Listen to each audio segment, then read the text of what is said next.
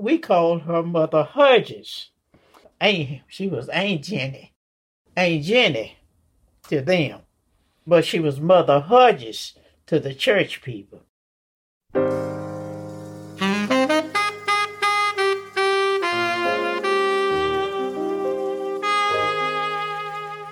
Welcome to Property Lines. I'm your host, Will Bradshaw, and today we're talking with Angela Kyle about her family's multi-generational connection to Carpenter's Creek in Pensacola, Florida. Angela's great-great-grandfather, Fred Hudgens, bought 10 acres of land adjacent to the creek in 1901.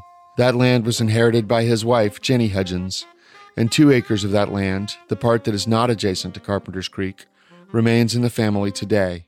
The other 8 acres, which included the creek access, were sold by her great-grandparents, Sim and Minnie Dawson, in 1956, 7 years after Jenny's death. After the sale, that land was redeveloped as an all-white subdivision in an area that came to be known as Spring Hill.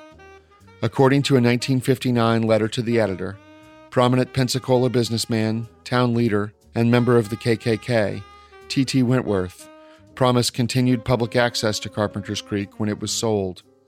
The creek had come to be used for baptisms for black churches on Sundays and recreation by both blacks and whites throughout the week.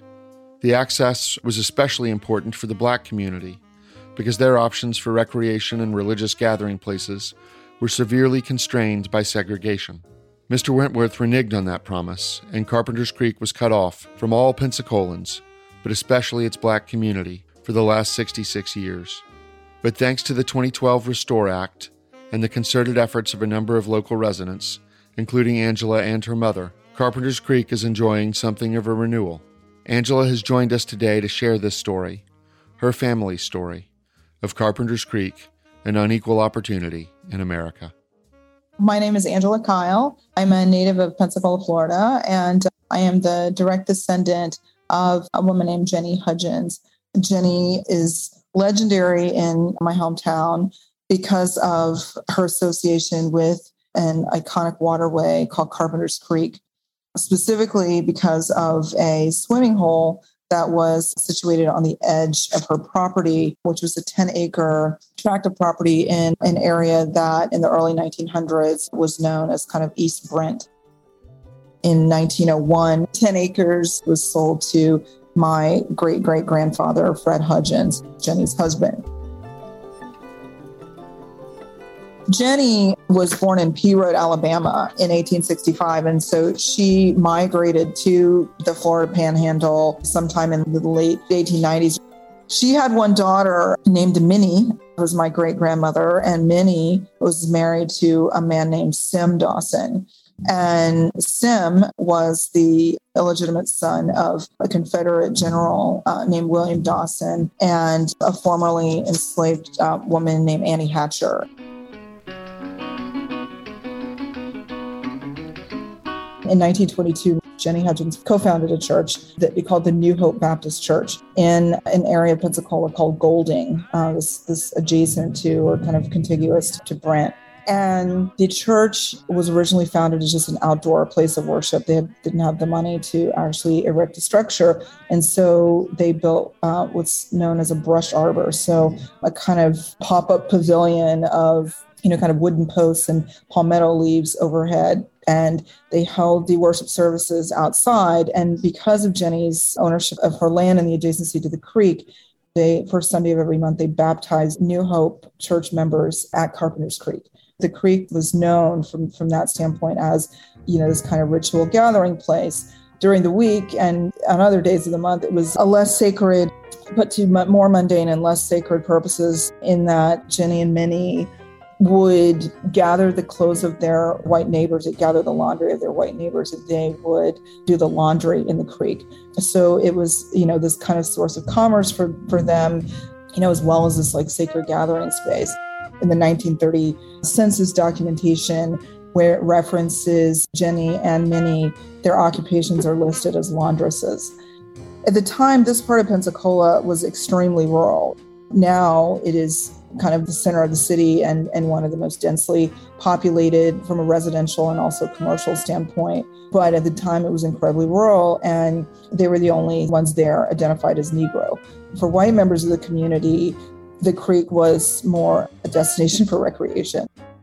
My mother, who is now in her 80s, but retired over many years as a teacher, as an educator, and is also an author and a local historian, has written extensively about her recollections of the creek growing up, and has written and very richly kind of juxtaposed these images of the use of the creek for baptisms with the white youngsters who would just come and swim and kind of cavort and in general just use it as a place for recreation.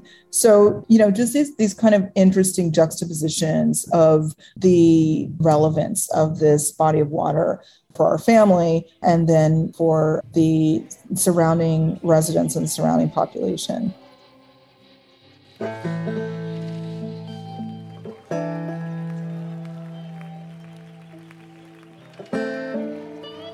This particular bend in the creek had a very deep pool, while the rest of the creek was navigable. And I heard stories of people walking the creek. In lots of places, it was quite shallow. But this particular bend in the creek on the edge of their property had this very deep pool, which made it a popular swimming destination. You could actually go and kind of dive and, jump out of the trees and dive there. But then also there was just apparently a bank that went down to the edge of the creek, and that was described to me by a former church member, a woman named Mabel Brown, who's now in her mid-90s. She was actually baptized in the creek, and as far as we know, she's the oldest living New Hope church member.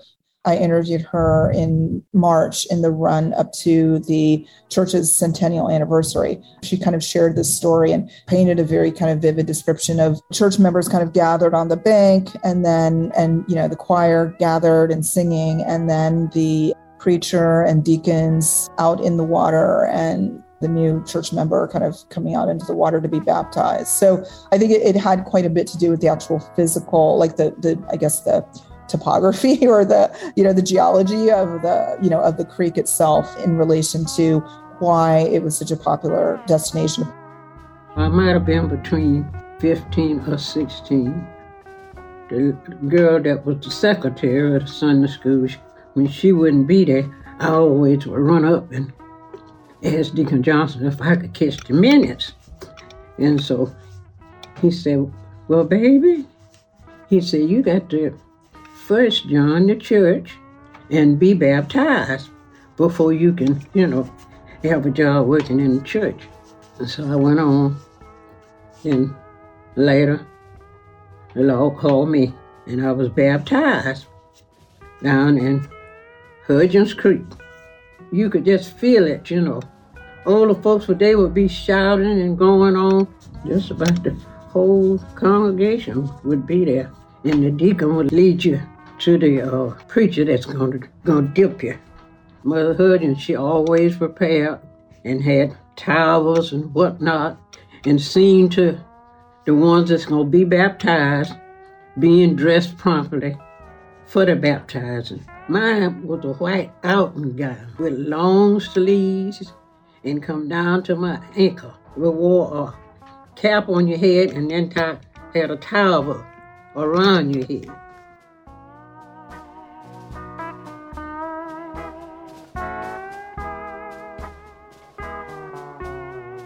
Jenny passed away in 1949, and then her daughter and son-in-law, Minnie and Sim, they held on to the property until 1956, and in 1956, they sold 8 of the acres to a development company called Dolly Madison.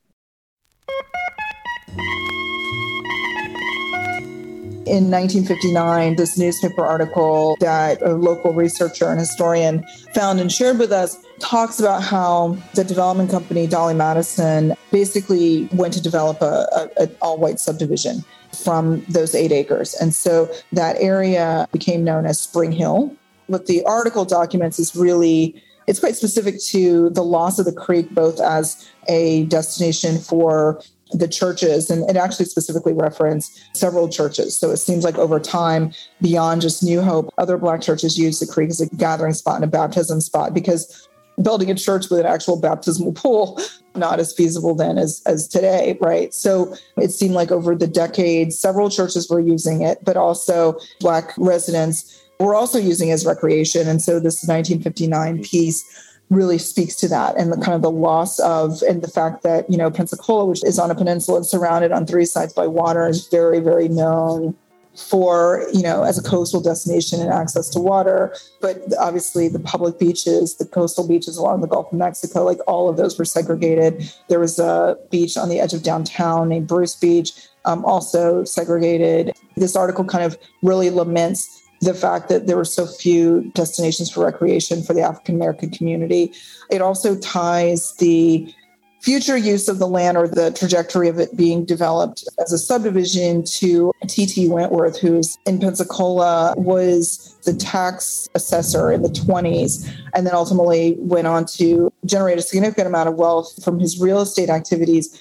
But the article references the fact that Wentworth was the one who promised the Black community the ongoing use of the creek. So even after my great-grandparents sold it, they were promised, and the Black community was promised, like, oh, you'll still be able to use the creek. But that it was his kind of reneging on that commitment, and then ultimately the development of this all-white subdivision that was the kind of sellout and really the real loss for the Black community at that time. The Restore Act simply says that 80% of the penalty paid by BP should be directed to the Gulf Coast for restoration. The Restore Act was passed in 2012 and diverted most of the penalties from the Deepwater Horizon oil spill to the recovery of ecosystems and communities in the U.S. Gulf Coast, which was the most heavily affected area from the spill. That legislation has created new opportunities for reinvestment in Carpenter's Creek. So funding from Restore commissioned environmental engineers and landscape team to look at a 3-year study of how to restore this creek and how to really look broadly at opportunities to repair the environmental damage, but also to bring it back into actual use and make it publicly accessible.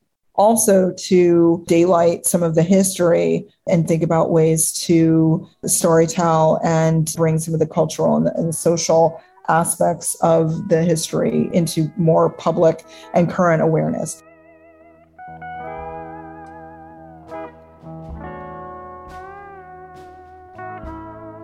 It was January of 2020 when that study was kicked off in Pensacola, and it really did coincide with COVID. And at the time in which I personally then started spending a significant amount of time in Pensacola, I became quite aware of what was happening. And then over the last year, have gotten extremely involved, really wanting to make sure that the history, the social and cultural significance of the landscape is brought to the fore and is just brought much more into the kind of the mainstream awareness.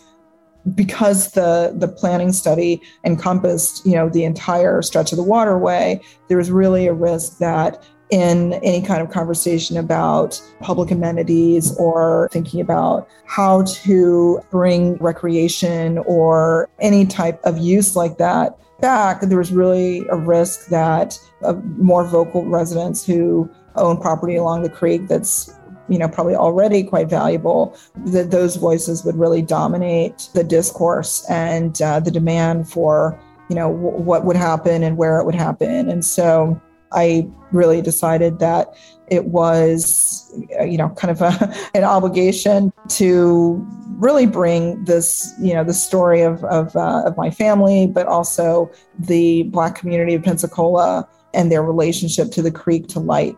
As I've said, the creek exists in the kind of colloquial and collective memory of Pensacola as this kind of like Aunt Jenny's hole, this swimming hole that was popular, and white residents of a certain age remember it and kind of talk about it with a degree of nostalgia.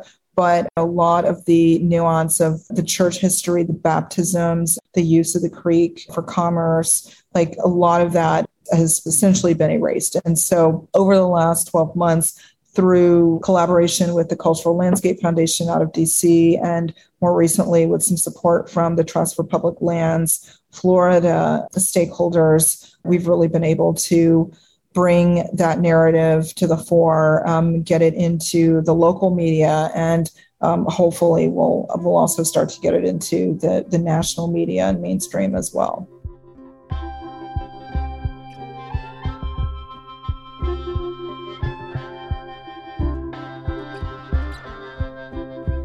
The commercial and kind of institutional development in this part of Pensacola is probably the densest in the city.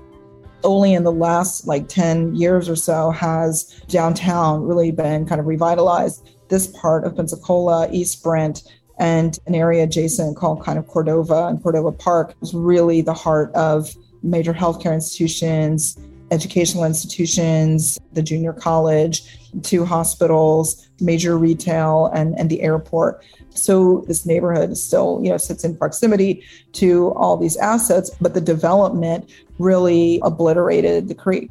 It's a 5-mile waterway that flows into a larger body of water called Bayou Tahar and then ultimately into Pensacola Bay. The narrow part of it that flows through the majority of Pensacola was just developed over. Even for me growing up, there was no access.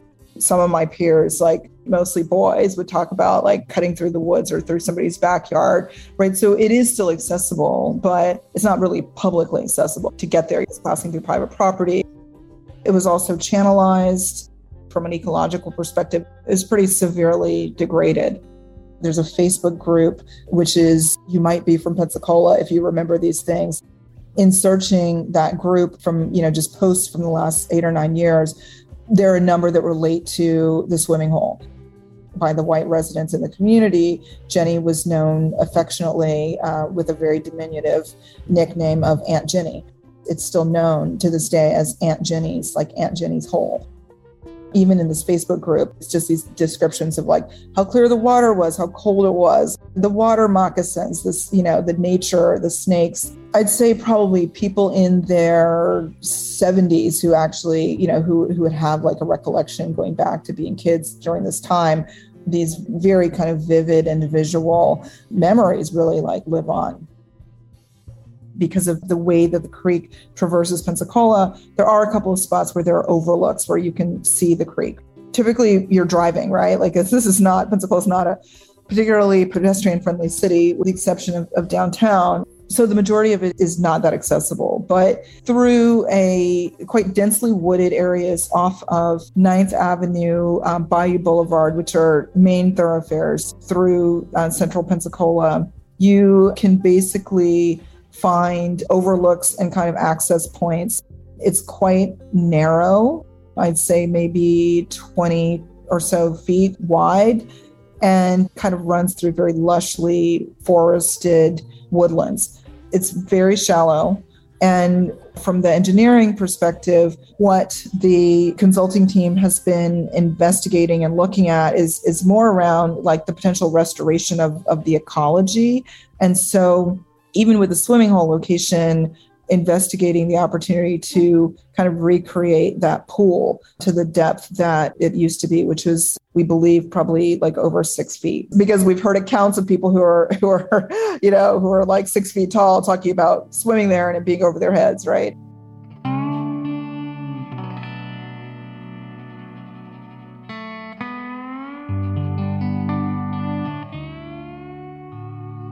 I think the opportunity is really to restore it and provide access in a way that allows people to feel like they're coming across something that is a discovery.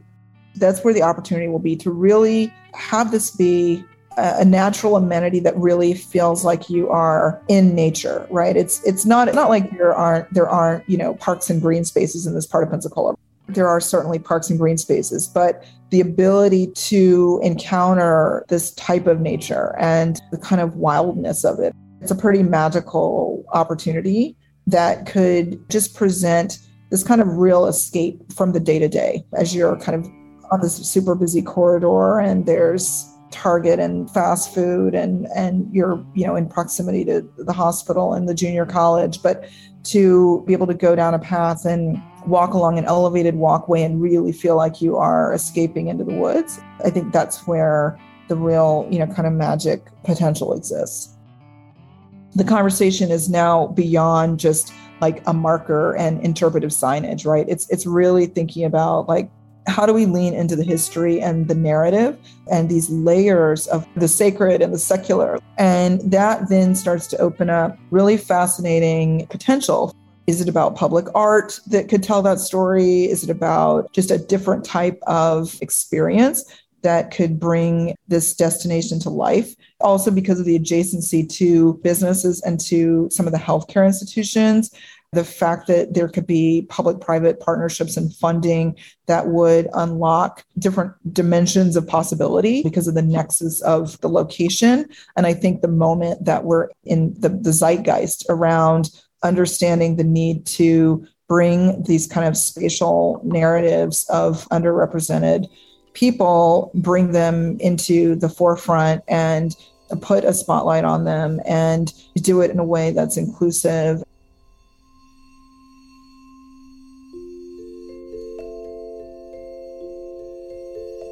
Angela and her family are not just connected to this land through their long stewardship of it and the nostalgic memories of septuagenarians who grew up in Pensacola. There's a deeper loss that comes from the murder of her great-uncle William Dawson in 1933 in the woods close to the family's land and Carpenter's Creek. We have not discussed or explored that event in the conversation today, but it is important to know in order to understand part of how Angela and her mother think about the creek and the woods around it. Thing that I will say to kind of bring it back to our family's history and experience, I mean, the thing that I'll say in thinking about what this could be and who it's for and how to make it accessible, and inclusive for everybody is there's really something powerful about safety and about how do you create this space and make this place feel like anyone is safe there, right? Like from a 4-year-old to an elderly person, like going for a walk, right?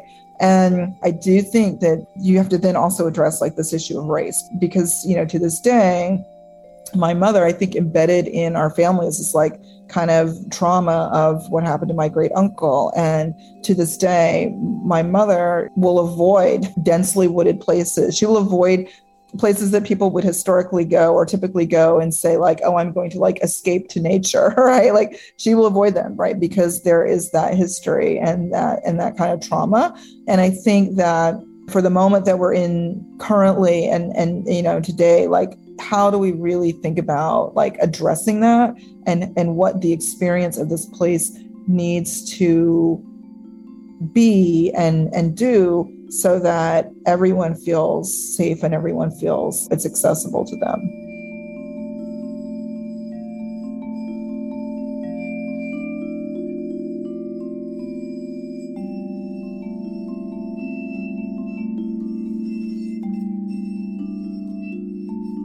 Thank you for listening to Property Lines. I'm your host, Will Bradshaw. My guest today was Miss Angela Kyle, 5th-generation resident of Pensacola, Florida, and 5th-generation steward of a swimming destination in Carpenter's Creek that has come to be known as Aunt Jenny's Hole.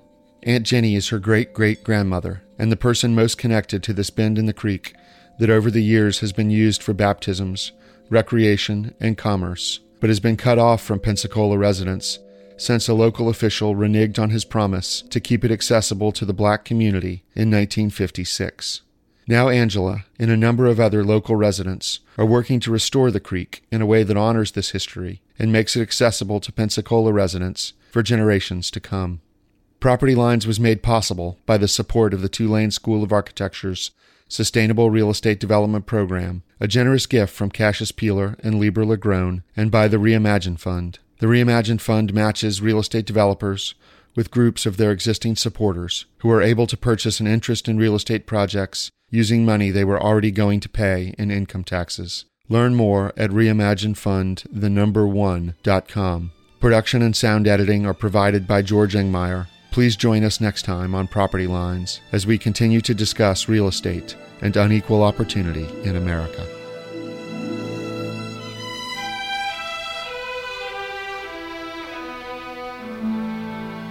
The house I live in, a plot of earth, a street, the grocer and the butcher and the people that I meet, the children in the playground, the faces that I see, all races, all religions, that's America to me.